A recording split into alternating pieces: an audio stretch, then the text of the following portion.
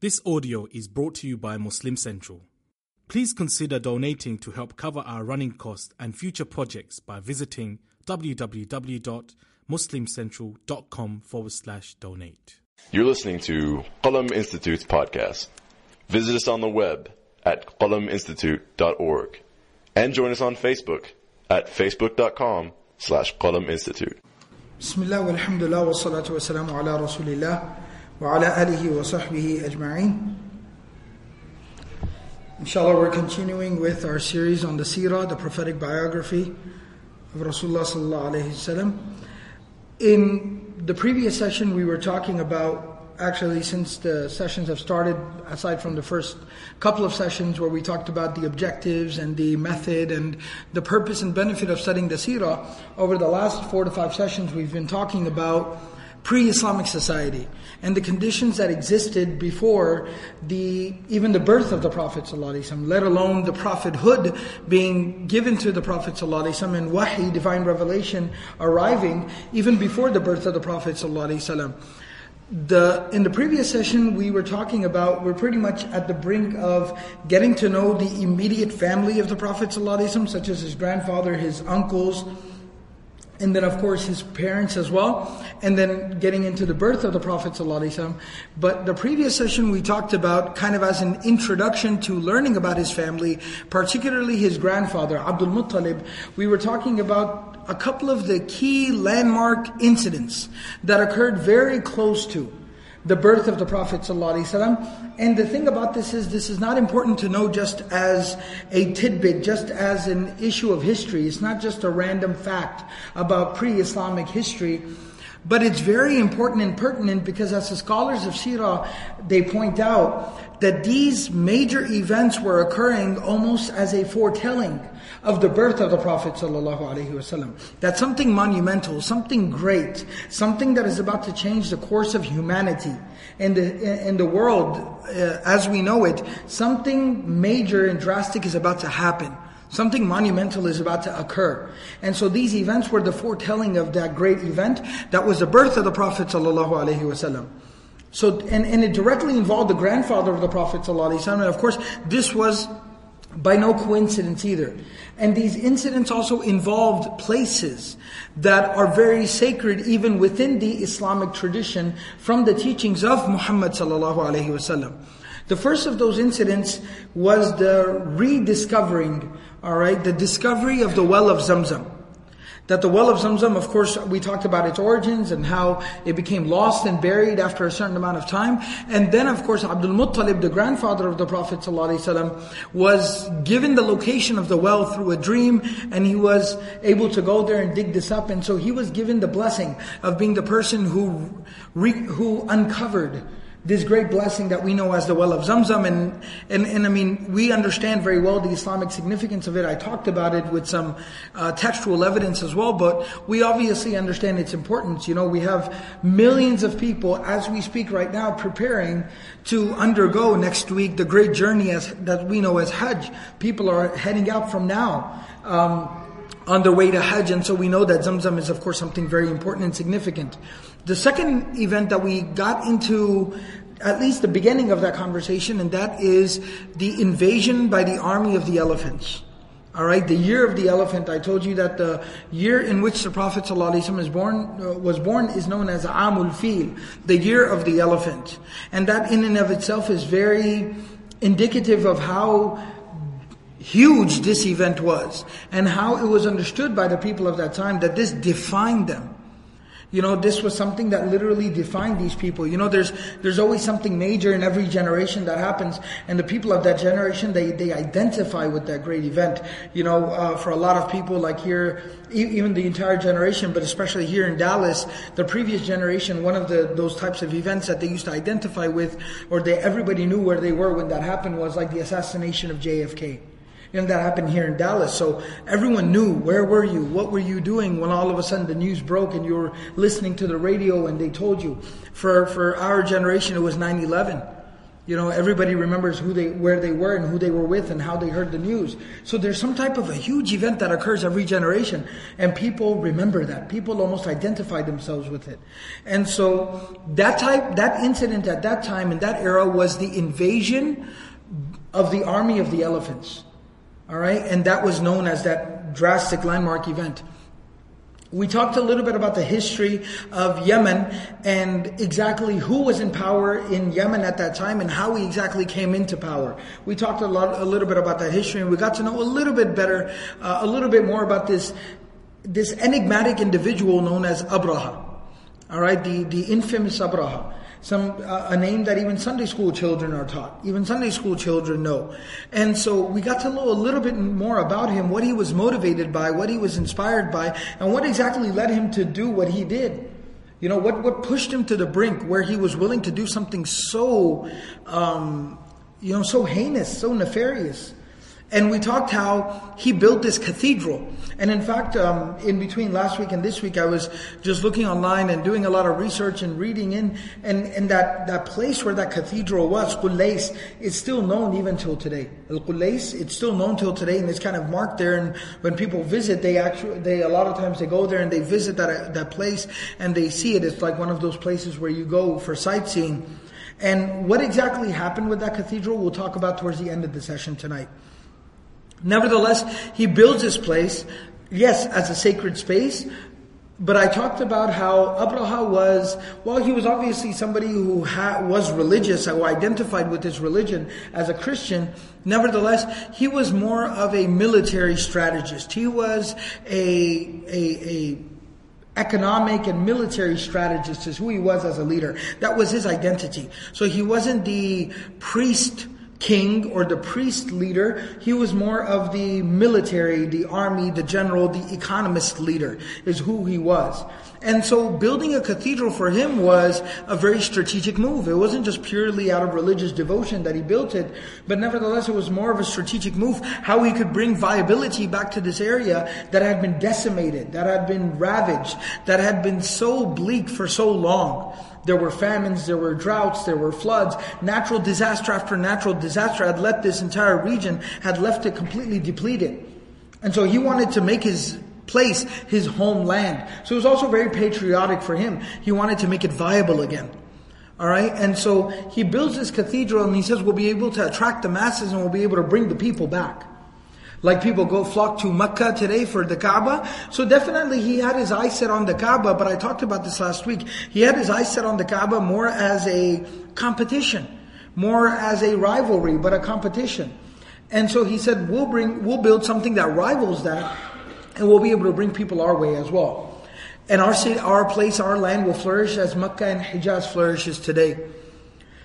What ended up happening at that time is, and he wrote a letter back to the Najashi, the king of Abyssinia, and he wrote a letter to him saying that I've built a place that will make you proud, and I've devoted and dedicated to you, and I've built it so that we can, redirect people from the Mecca back to here. And this kind of became public information that Abraha is he's built his own shop and he's trying to compete with our store. Almost like that type of a mentality. And so a Kanani, one of the Arab people from that area, he comes out to there, visits this place, this huge cathedral, and he goes in there and he defiles it. Alright, he violates it, he vandalizes it. Alright, and specifically the narrations talk about the fact that he used a restroom inside of it. Like, not in the restroom, but he basically, just did his business like in the middle of the cathedral. And then not only that, but it even goes as far as talking about how he took, his excrement and then rubbed it all over the walls and the decorations and all the ornate fixtures and really, really did a number on the place. Now, he leaves, he moves on. The next day, Abraha, when people discover it, and it's brought to Abraha's attention right away because this is his project, this is his baby. So it's brought to his attention and he's enraged. Like he sees red. I mean, nothing makes sense to him anymore. He only's got one thing on his mind, and that is and then the word on the street. By the way, this individual narrations actually talk about it. He goes and he brags about what he did, and some of them kind of take it up as kind of a rallying point. Like, yeah, that's what we did. That's what we did to you. You're going to try to compete with our Kaaba. That's what we'll do to you. And when this news hits the street that these people are bragging about what they did and they're taking credit for what he did, he set out on a mission then. I will destroy the Kaaba. They want to defile my cathedral, I will destroy their Kaaba. And I talked about how a very subtle but nevertheless important point that we learn from this is, that's why we have the etiquette in Islam. We have a truth and we speak our truth.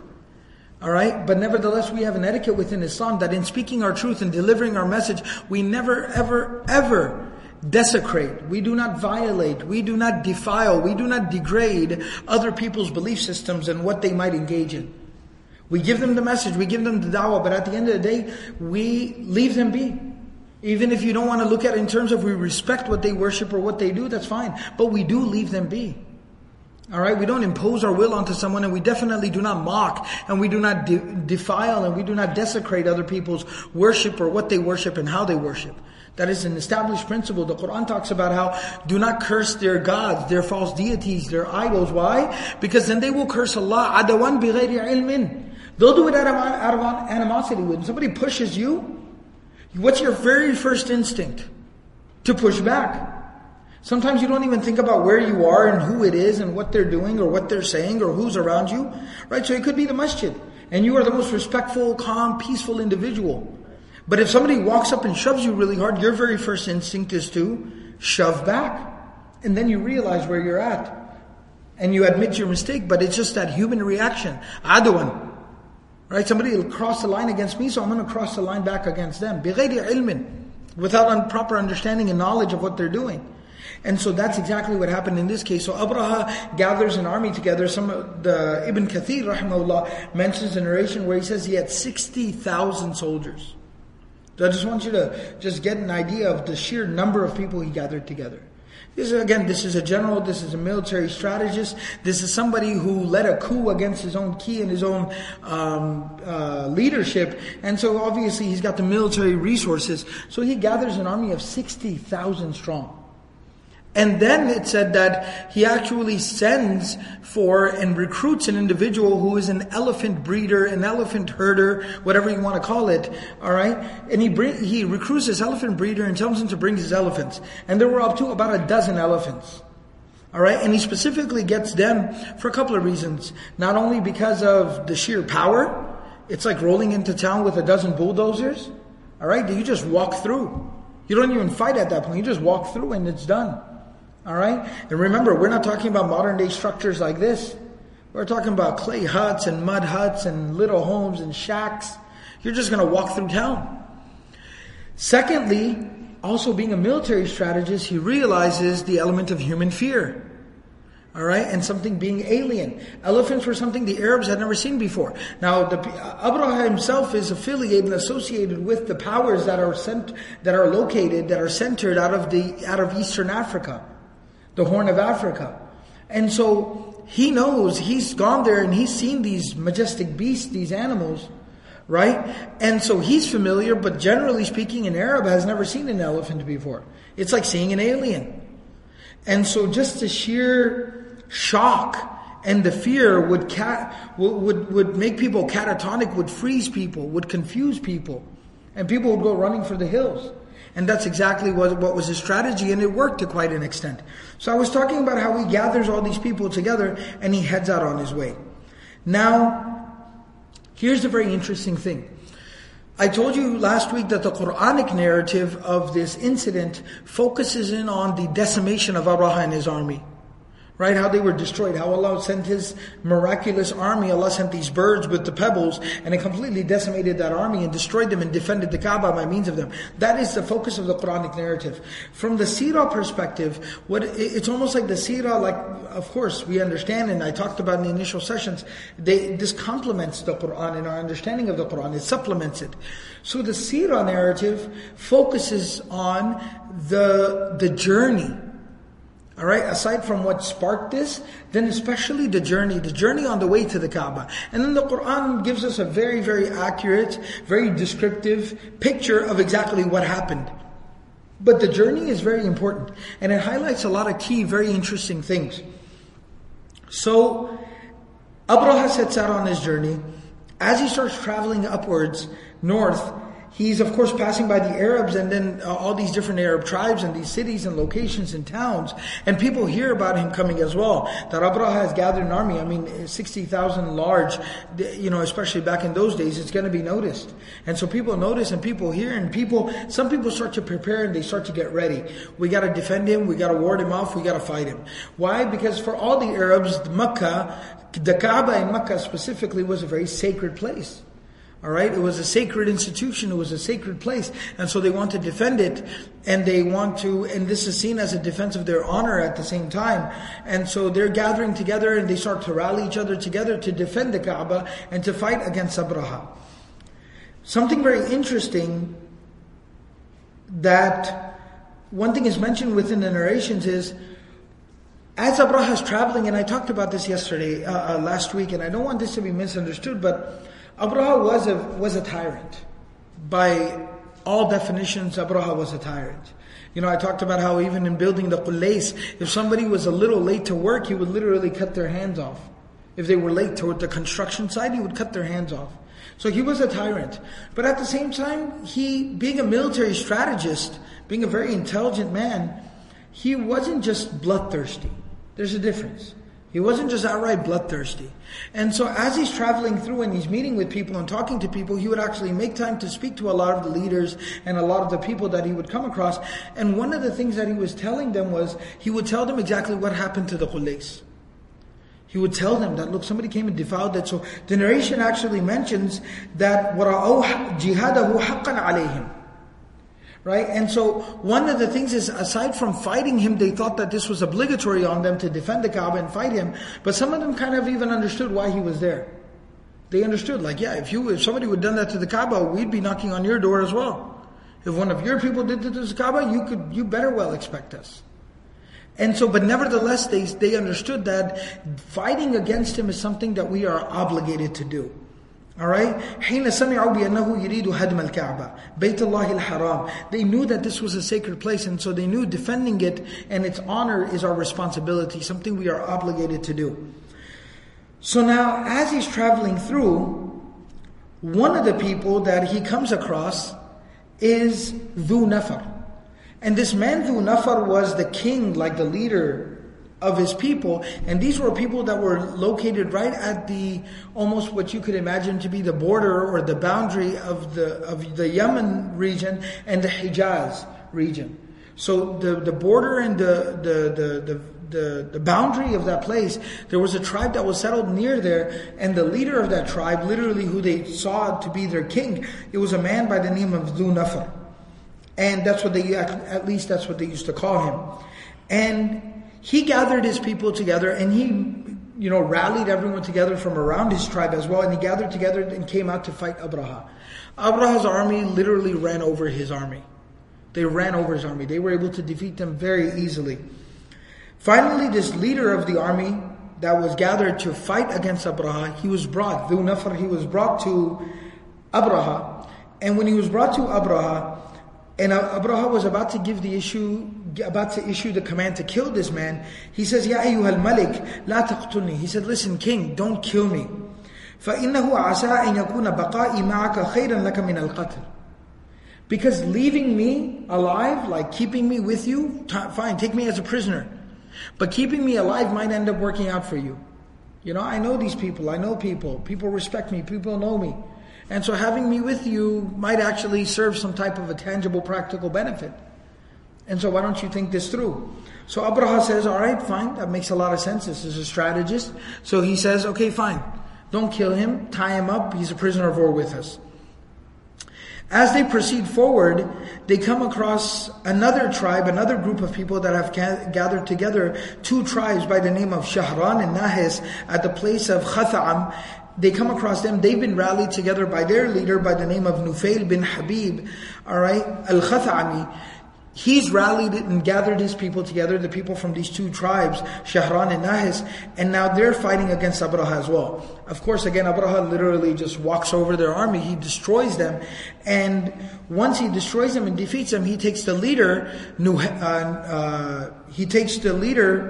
Nufayl, he takes him as a prisoner of war. So he's got these two leaders, Dhu Nafr and Nufayl, the two leaders who had the courage and the audacity to actually fight against Abraha, stand up against him. He takes them as prisoners of war and he proceeds on his way.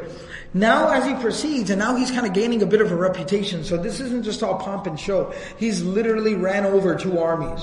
They haven't even been speed bumps. Right? He's just going. He's just tearing through. So now he's starting to develop a little bit of a reputation. So as he starts to come across more and more Arab tribes, more and more of them are unwilling to fight him. They're not resisting him. They're giving up. They're surrendering as he arrives, and they're letting him just walk right on by. So much so that he comes across Ta'if. When he crosses Ta'if, the leader of the Thaqif tribe, by the name of Mas'ud al-Thaqafi, he comes out to meet Abraha, and he says, Ayyuha al-Malik, innama nahnu abiduk. O King, we are your slaves. So not just surrendering, we're at your service. سامعون لك مطيعون ليس عندنا لك خلاف وليس بيتنا هذا البيت الذي تريد. He says that not only are we your slaves, but we will obey you, we will listen to you, we are at your service. And by the way, we have no disagreement with you. We are completely in agreement with you. And just so that you know, we have no affinity, we have no affiliation with that house that you're going to destroy. The Kaaba, we don't have anything to do with that. We have our own Bayt. And remember, I had mentioned a few sessions back, talking about the religion of the Arabs before Islam, that they were, of course, primarily idol worshippers, but then it had kind of escalated. The practice had escalated to the point where they had specific idols, and just like they had the Kaaba in Mecca to house the idols, they started building houses. They started building sanctuaries. Alright, they started building religious shrines to these idols in different major locations. So Ta'if was one of those locations where the major idol of Allat was located, and they had literally built a shrine around there, and he said, that's where we worship, that's where we go. We ain't got nothing to do with the Kaaba. So you feel free to do whatever you want to do. Not only that, but I'll one-up you. I'll give you something else. I'll give you something extra. Then this man, Mas'ud al-Thaqafi, he says, I got a guy by the name of Abu Righal. I got a guy by the name of Abu Righal. This guy is like the human map. Alright? This guy is a human map. He's like a human GPS. This guy knows exactly, he knows how to go, he knows all the roads and all the routes. And not only that, but he's like a scout. Like he knows everybody along the way. He knows where people live. This guy's the ultimate guide. So I'm going to send him with you. Free of charge. As a gift. Just to let you know that we're on the same side here. You ain't got to run over our town. We're cool. Alright, so he gives him this man Abu Righal, and he says, you lead him to Mecca. So they head out on their way now. So you're seeing two dynamics. You're seeing some tribes, some people starting to stand up to Abraha, fighting against him, but getting obliterated.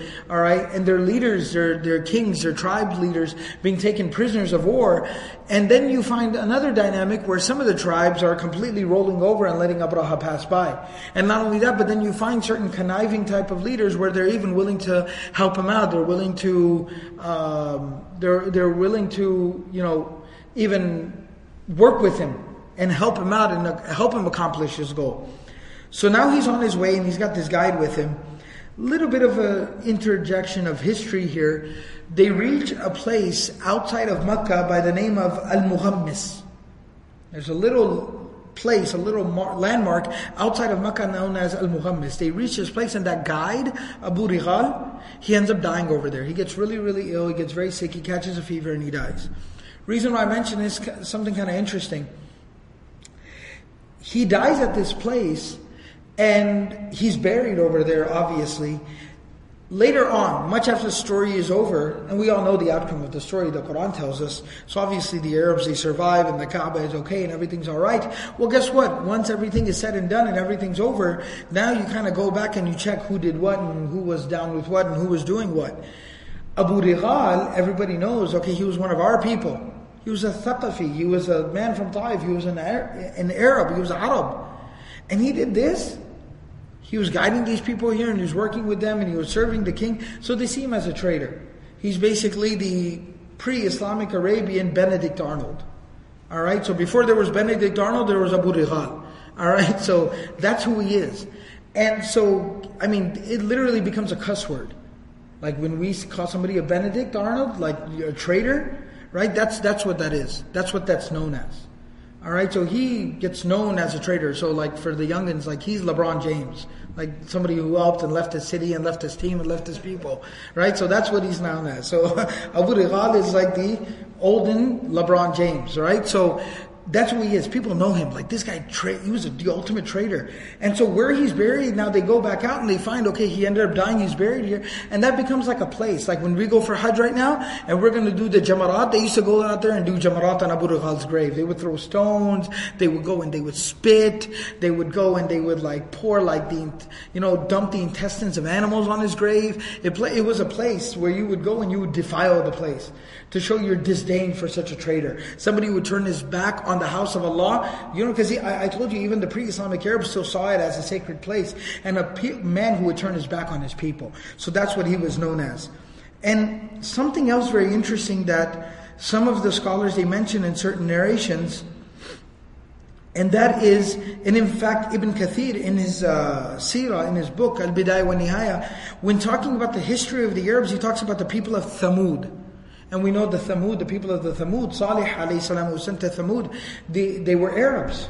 And in fact, their ruins were still located in the Hijaz region. So when the Prophet ﷺ was traveling much later in his life, towards the end of his life, when he was traveling to Tabuk, they passed the ruins of Thamud, and the Prophet ﷺ covered his face and he started to do istighfar and told the Sahaba to ask Allah for forgiveness and for safety and security as they passed by. So we know the Thamud people were from the Arabs. The Arabs knew about the history of Thamud. Something very interesting that Ibn Kathir mentions was, there was a man by the name of Abu Righal amongst the Thamud as well.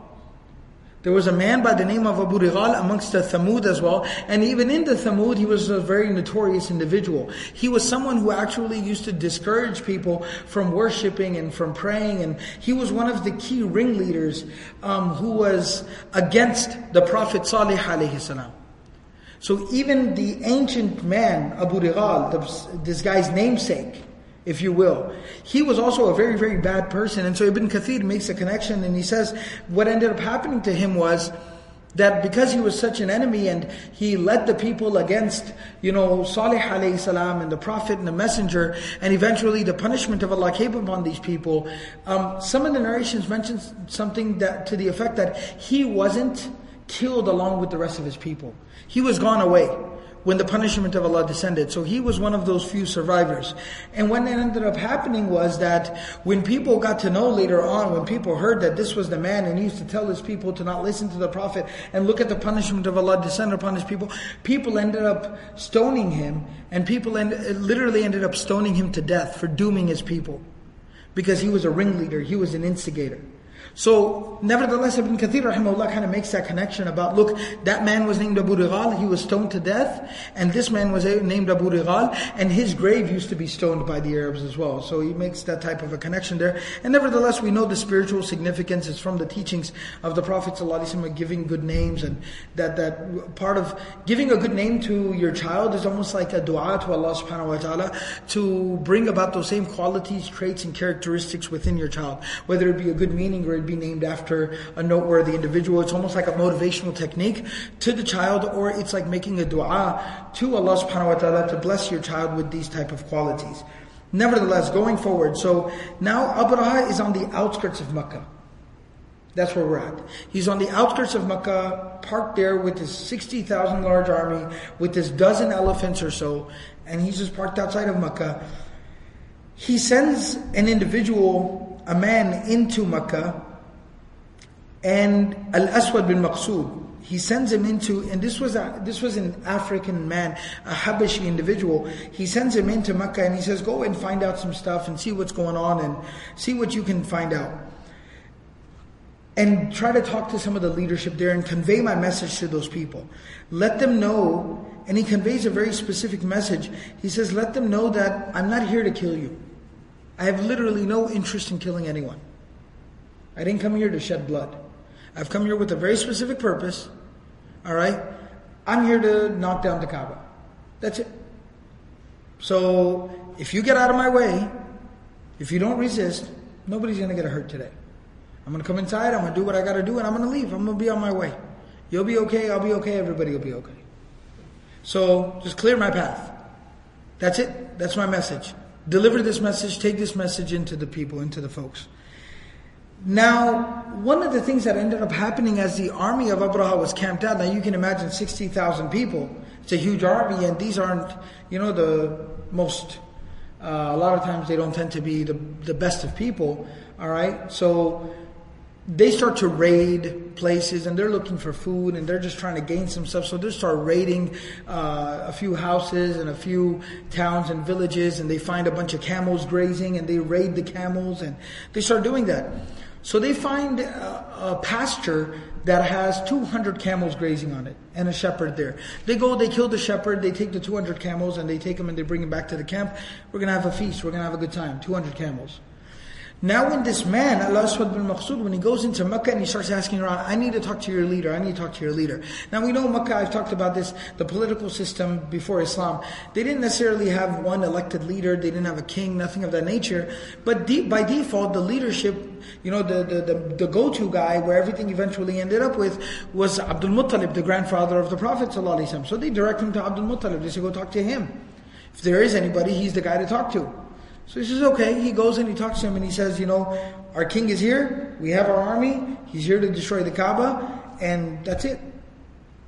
So Abdul Muttalib tells him, says, I need to talk to your king. And he says, okay, I can set that up. I can set that up, I can have you. And he goes, I just need you to get me some time to be able to talk to your king. So he says, fine, that's good. Actually, first the narration talks about Abdul Muttalib, after talking to this messenger, he goes in and he gathers all the leaders of Makkah and Quraysh together and he says, here's the deal. This is what's going on. They initially get very excited and riled up. They say, let's go out and fight him. But then they kind of come to their senses and they say, we don't have the means or the resources to fight him. He'll kill everybody. So we don't know what to do. Can you go and just reason with him?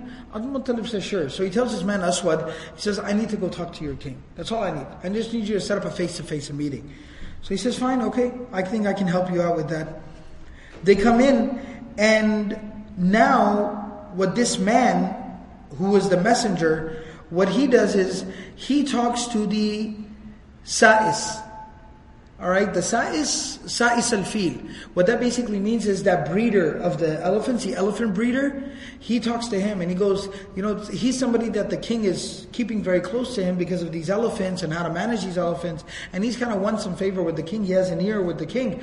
And so let me talk to him and let me see if he can get you some FaceTime. He can get you through the door. So now he brings Abdul Muttalib out to the encampment and they're walking through, and next thing you know, Abdul Muttalib spots that same leader of his tribe, Dhu Nafar. Remember the one that stood up against his people and was taken as a prisoner of war? He spots him. So he goes to Dhu Nafar and he says, can you help me out? Can you get me some FaceTime to the king? First of all, he says, can you help us out? Do you got any inside information? Can you help us out with something? Dhu Nafar says, مَا غِنَاءُ رَجُلٍ نَسِيرٍ بيدي ملك ينتظر أن يقتله غدوا أو عشيا. He says, how is a prisoner supposed to help you who is tied up by the king? I don't know if he's going to kill me tomorrow morning or tomorrow evening. I don't know if he'll kill me in the morning or kill me in the evening. How do you expect me to help you? What I can do is, I can try to get you into the door to meet with the king. So Abdul Muttalib's working a couple of angles. The king finally hears that, okay, he wants to talk. And by the way, that elephant breeder, his name was Unais. It's kind of important. It's something that comes up later. So his name is Unais. So they get Abdul Muttalib through the door, and Abdul Muttalib gets some FaceTime with the king. And this is why I was saying that Abraha, while being however he was somebody who was still willing to dialogue and willing to talk. So he agrees to meet with Abraha. Abraha agrees to meet with Abdul Muttalib. Abdul Muttalib walks through the door. As soon as Abraha lays eyes on him, Abdul Muttalib was a very impressive individual. I mean, aside from being very physically, he had a great physical presence. He was tall, he was broad, but at the same time, he just had this aura about him. He was a natural-born leader. And obviously, as I mentioned previously, some of the scholars identify him from the Hunafa, those last few people left, those dozen or so people left, who were still worshipping one God, one Allah properly. So there naturally had to be a certain, just dignity about the individual. Alright, about being in a proper spiritual condition. So there had to be just some type of a presence of such a man. And so as soon as he walks through the door, Abraha sees Abdul Muttalib as instantly affected by seeing this man. He's just filled with awe and respect for this man, that this looks like a respectful human being. This looks like a dignified man. He's a leader. He just sees, he sees confidence in Abdul Muttalib. So now Abraha wants to show him a gesture of respect. He doesn't want him to come and sit on his throne with him. So what he does is he himself comes and sits down on the ground and he asks Abdul Muttalib, come and sit with me. That's huge in and of itself. So Abraha sits on the ground, asks Abdul Muttalib to join him, sit down on the ground with him, and has some hospitality presented for him. And he says, yes, what can I do for you? You know why I'm here, and you know I'm not going back without getting what I want. But you're obviously here to talk, so you look like an impressive, reasonable human being, intelligent man. So what would you like to talk to me about? Abdul Muttalib tells him, he says, I own 200 camels, and my camels were raided by your people, by your soldiers, and I would appreciate my camels returned back to me. Now, you can imagine, this is an old story, we all know it, but try to imagine just being there in that room. Try to imagine being a fly on the wall, right? Just imagine what your reaction would be to hearing Abdul Muttalib say that, regardless of what side of the issue you're on. If you're one of the Arabs and you want to slap Abdul Muttalib across the face, homeboy, your camels can wait for later. Alright? And if you're on the other king side of the army, then you all of a sudden are very relaxed that these seem to be some pretty unintelligent people, to say the least. I don't think we have to worry about these people. I don't think these people get it. I don't think they understand what we're here to do. They seem pretty oblivious. Right? So everything we heard about these people is right. They're just a bunch of nomads roaming around in the desert. He's here to talk about his camels.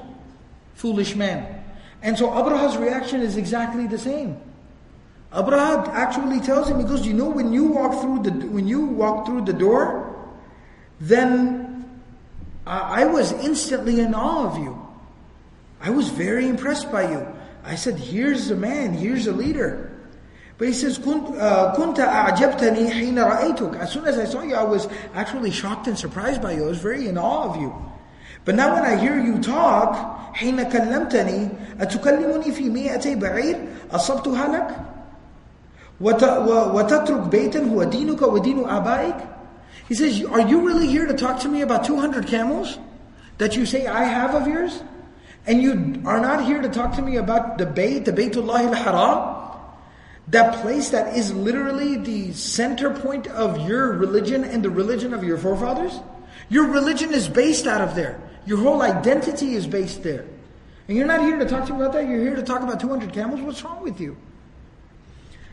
That's when Abdul Muttalib said those very famous words.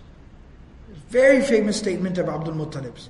He said to him, Inni ana rabbul ibil.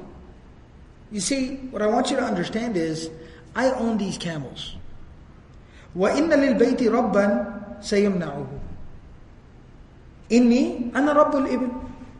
I'm the owner of these camels, so they're my responsibility. I'm here to defend my property.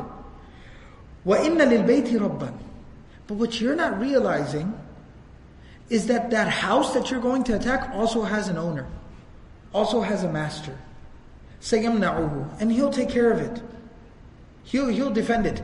In fact, Abdul Muttalib, even when the messenger first came to him in Mecca, Abdul Muttalib told him, فَإِن يَمْنَعُهُ مِنْهُ فَهُوَ حَرْمُهُ وَبَيْتُهُ وَإِن يُخَلِّ بَيْنَهُ وَبَيْنَهُ فَوَاللَّهِ مَا عِنْدَنَا دَفْعٌ عَنْهُ. He said, look, this is Allah's house. If Allah wants to defend it, Allah will defend it. It's His haram, it's His bayt, it's His house. But if Allah wants to leave it be, and if Allah wants to clear the path between Abraha and the bayt, the Kaaba, فَوَاللَّهِ مَا عِنْدَنَا دَفْعًا عَنْهُ. Then we can't defend it. Wallahi, we know none of us can do anything. I swear to God, none of us are capable of doing anything. It's up to Allah, what Allah wants to do. And so Abdul Muttalib tells Abraha, it's Allah's place. Allah will take care of it. I'm here to speak on behalf of my property. So why don't we get back on topic then? And Abraha is, and Abdul Muttalib is intelligent, he's confident. The way he says it resonates. And not just for us as Muslims, but anyone who has any shred of spirituality, a statement like that would resonate with them. Like, yo, this guy knows what he's talking about. Like, that's deep. When we hear that, we're like, yo, that's deep. And so that's exactly Abraha. Abdul Muttalib just drops the hammer on him. You want to go mess with the Rabb of the Bayt? Hey, be my guest. I ain't nobody to tell you not to. Looks like you're one of those fellas that learns the hard way. So go ahead. And now Abraha's kind of taken aback. So Abraha says, مَا كَانَ لِيَمْتَنِعَ مِنِّي. He says, nothing can stop me. What's going to stop me? You see my army? You see my elephants? What's going to stop me? Are you kidding me? Abdul Muttalib says, أَنْتَ وَذَاكَ. Okay, you and Allah, you guys take it up. You and the Rabb, you take it up. I mean, don't ask me. I don't know what's going to stop you. It's between you and him. It's none of my business. فَرَدَّ عَلَى عَبْدُ الْمُطَّلِبِ إِبْلَهُ. He gives Abdul Muttalib his camels back. He says, hey, somebody raid some camels? Yeah, bring them here, give them back to him. And Abdul Muttalib heads back on his way. Now when Abdul Muttalib, فَلَمَّا انصَرَفَ عَبْدُ الْمُطَّلِبِ إِلَى قُرَيْشٍ فَأَخْبَرَهُمَ الْخَبَرِ. He gets back to Quraysh and he tells him exactly what happened. And he also lets him know, this man's not about to back down. This man's not here to reason. He's not here to talk. He's not backing down. I advise all of you, clear out the town. Evacuate Makkah. So they evacuate Makkah. They leave. And they head up into the mountains. And they camp out into the mountains and they just wait for the storm to blow over. As they're leaving, Abdul Muttalib goes to the door of the Kaaba. He goes to the door of the Kaaba and he holds like the ring that is on the door of the Kaaba, almost like the door handle. He holds the ring, the door handle of the Kaaba, and he says some words. It's like a dua of Abdul Muttalib, it's a supplication, but it's also beautiful poetry. He says, La humma inna al-abda yamna'u rahlahu famna' hilalak. La yaghlibanna salibuhum wa mihaluhum adwan mihalak. In kunta tarikuhum wa qiblatana fa amrun ma badalak. He says that, oh Allah, lahum, that, stop them, lahum. Inna al-abda yamna'u rahlahu famna' hilalak. Oh Allah, stop them, lahum. Oh Allah, stop them. And he says, why? Because if any man, inna al-abd, the slave, your slave, a human being, yamna' rihlahu. If somebody tries to attack his home, somebody tries to attack his place, his home, his property, yamna rahlahu. He defends it. Famna hilalak. So Allah, please defend your home. And what's very interesting, he calls the haram, he calls it hilal. Very interesting, because the haram is called the haram because it's sacred. Some things are not allowed there. Alright? It's sacred. It's a sanctuary and certain things are not allowed there. But for Allah, it's the hilal. For Allah it's permissible, and it's the only one that everything and anything is permissible for. So he says, فَمْنَا حِلَالَكَ. So please defend your place. Defend this sacred sanctuary. لَا يَغْلِبَنَّ صَلِيبُهُمْ وَمِحَالُهُمْ عَدْوًا مِحَالَكَ. Oh Allah, do not let their cross dominate here. That they're Christians, alright, and they've come here, so don't let their religion overtake the religion that is meant to be here. And then he says, وَمِحَالُهُمْ عَدْوًا مِحَالَكَ. That all their energies are being focused and being directed in animosity against you. They're attacking you, O Allah. They're not just attacking a structure. They're not just attacking four walls. They're attacking you, O Allah, with all their might and all their energy. إِن كُنْتَ تَارِكُهُمْ وَقِبْلَتَنَا فَأَمْرٌ مَا بَدَالَكَ. But oh Allah, if you decide that you want to leave them be, and you want to leave the Qibla as it be, you want to just not interfere between them and the Qibla, and let them have their way with the Kaaba, فَأَمْرٌ مَا بَدَالَكَ. Then oh Allah, you know what's best. We trust you.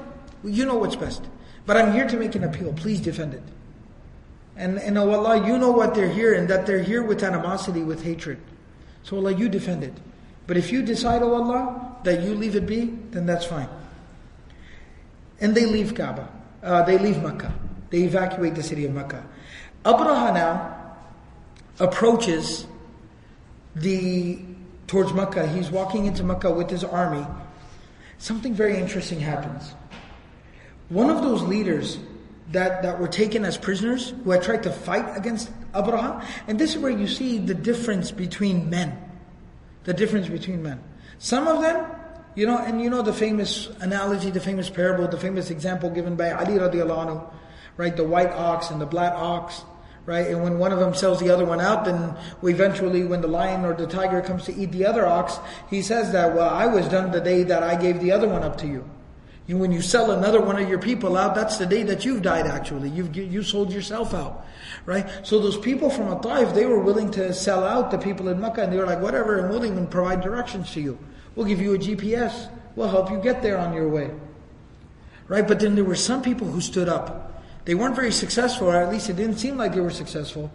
But they stood up and they stood their ground and they tried to do what they could. There was some honor, some dignity there. So one of those people was that man by the name of Nufayl, who had gathered an army together and tried to fight against Abraha, but he was defeated. And Nufayl had been hanging around with the elephant breeder. He'd been hanging around with him for a long time. He'd been watching him, listening to him. And he kind of picked up on how he would communicate with the elephants and how he would get their attention and things like that. He'd been picking it up. Smart man. He's a leader of his people. So as the army's about to depart, he goes over to the largest elephant. All right, the big dog. He goes to the biggest elephant. And it's actually mentioned that this elephant's name was Mahmud. All right, he was given a name and he was very revered. He was like a freak of nature. It was this super huge elephant. And that was the one that Abraha used to ride on. That's the one that Abraha would sit on. So he goes over to this huge elephant's ear.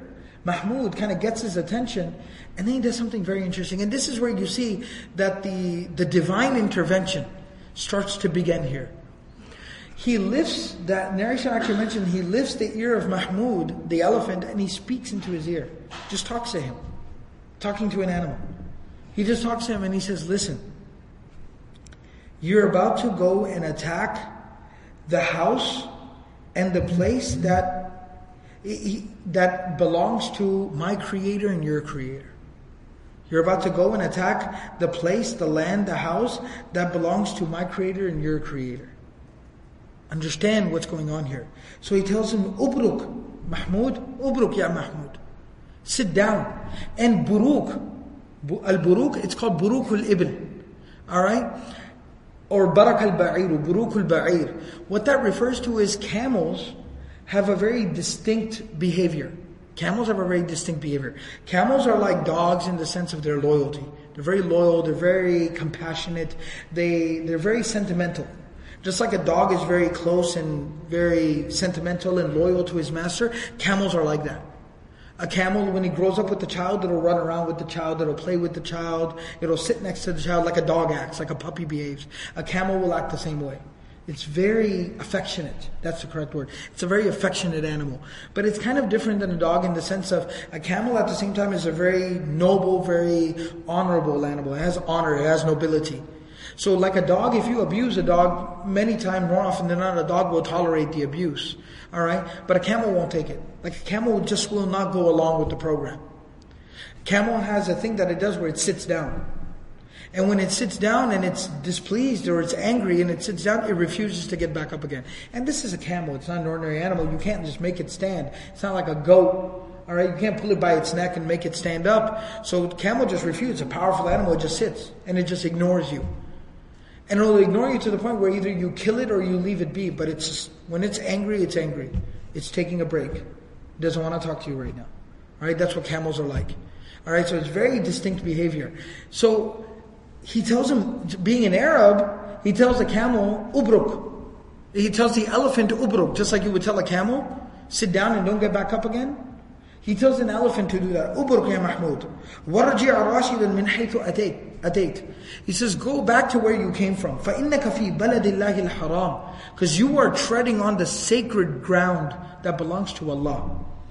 And then he left his ear. He let him go and he kind of walks away. The narration says, فَبَرَكَ الْفِيلُ. Mahmud just sits down. Just parks it. And this goes completely against an elephant's behavior. Elephants don't act like that. Camels do that. Elephants don't do that. Elephants are trained animals. So it just sits down and just refuses to get back up again. Much like a camel would. And it's very strange. And so everyone starts to run around. Nobody knows what's going on. Even the elephant herder, one narration actually, Suhaili, one scholar, Ar-Rawd al-Anif, in one of his books, he actually makes mention of this. He says, سَقَطَ إِلَى الْأَرْضِ. It's not only did he just sit down, but he just laid over on his side. Like the camel just laid down on the ground and refuses to get back up again. Just lays out. He refuses to get back up again.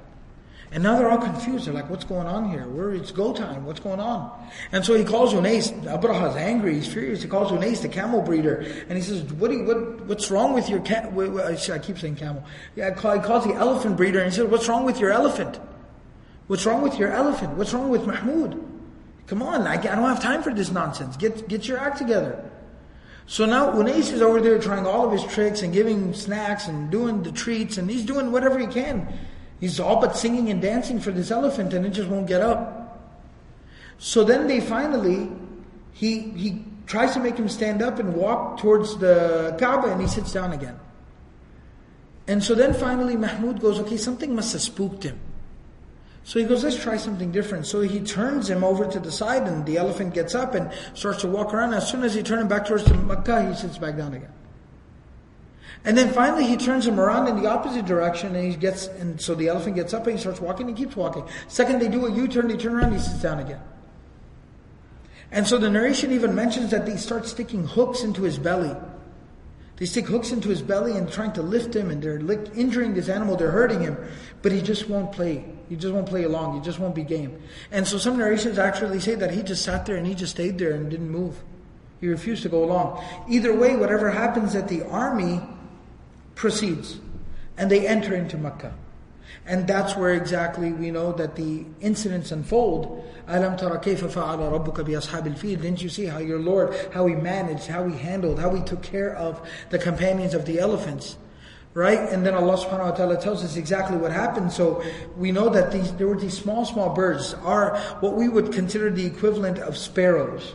Alright, there's a lot of narrations that Ibn Kathir mentions that mention a lot of very exotic, random things about the birds, how the birds looked and what they were like. And so some of the narrations kind of give you the impression these were not ordinary birds. They were almost like very strange, weird, unique creation of Allah that were sent just for this purpose.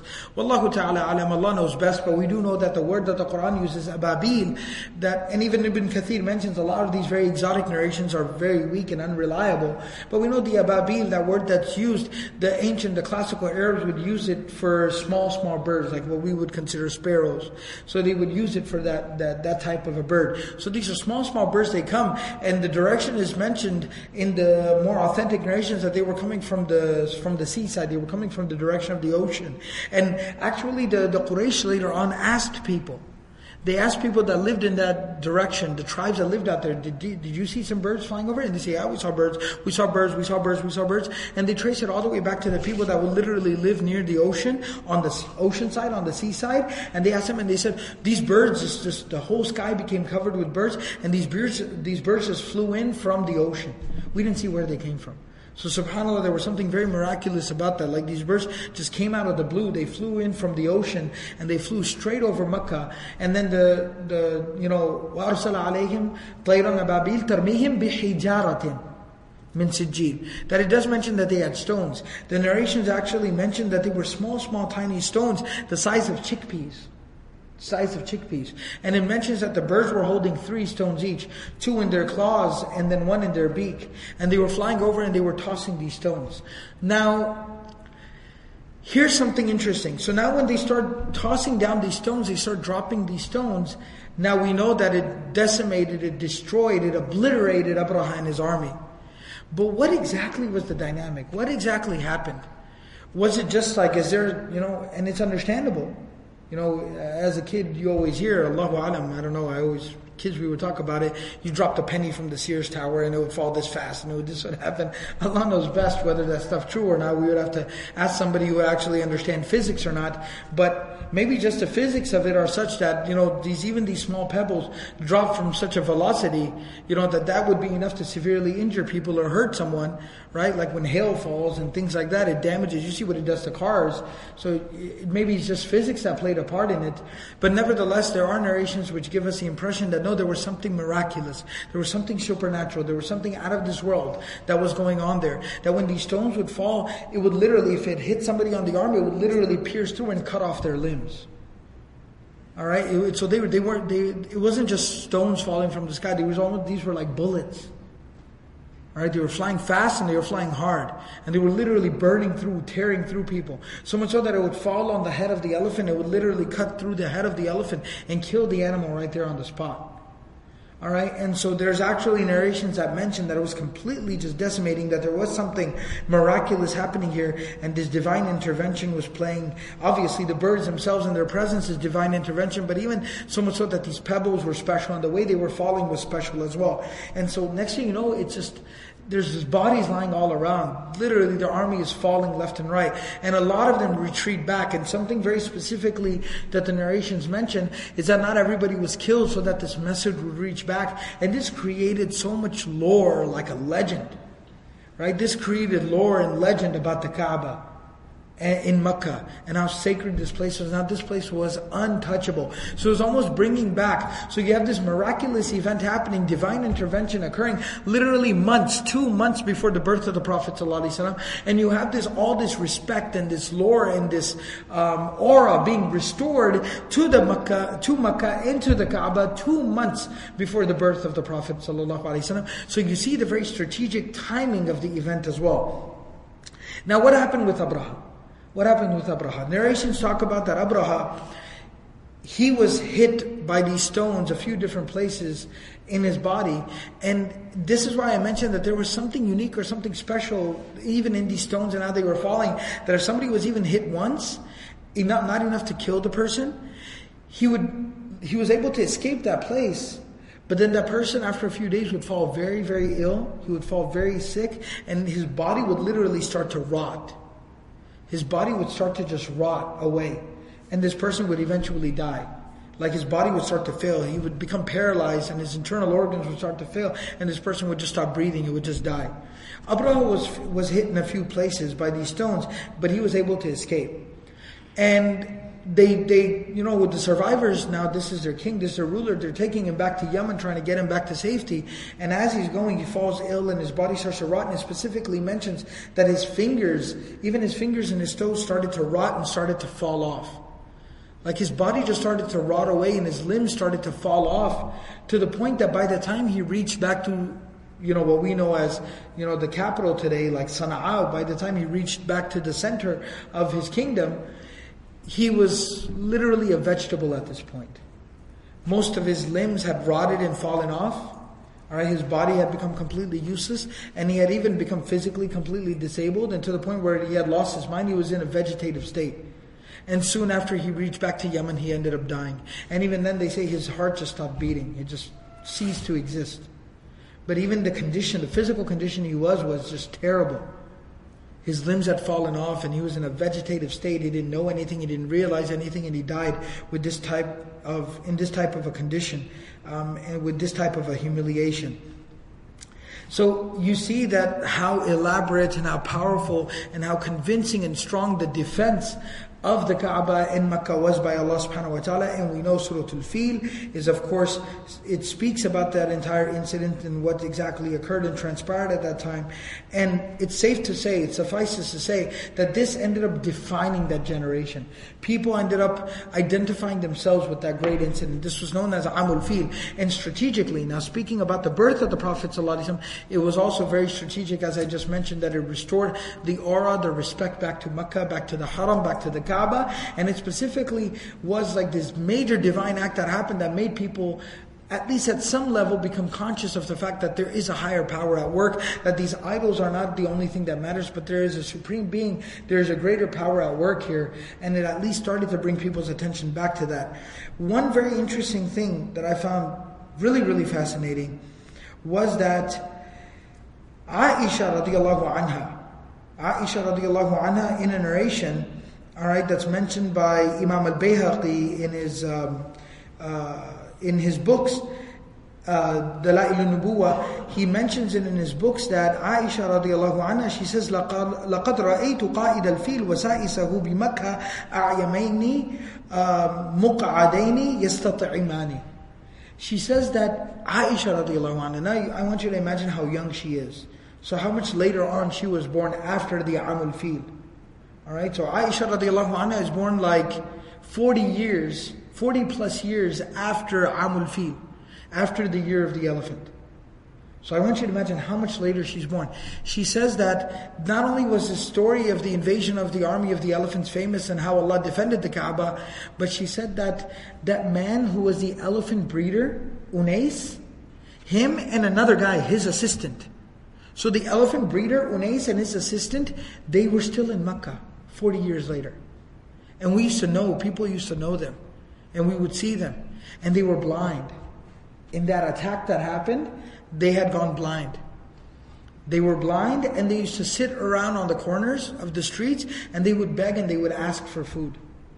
And she said that we used to often reflect on that, on how Allah allowed these people to, a few of them, to remain alive and remain amongst the people, so that that lore, that legend could live on, so that people could remember exactly what happened. So she says, I myself, I saw Unais, the Sa'is of the field, the elephant breeder, and his assistant, whose name I don't remember, but she says, I remember seeing both of them, and they were blind, and they would sit around in corners and they would beg from people.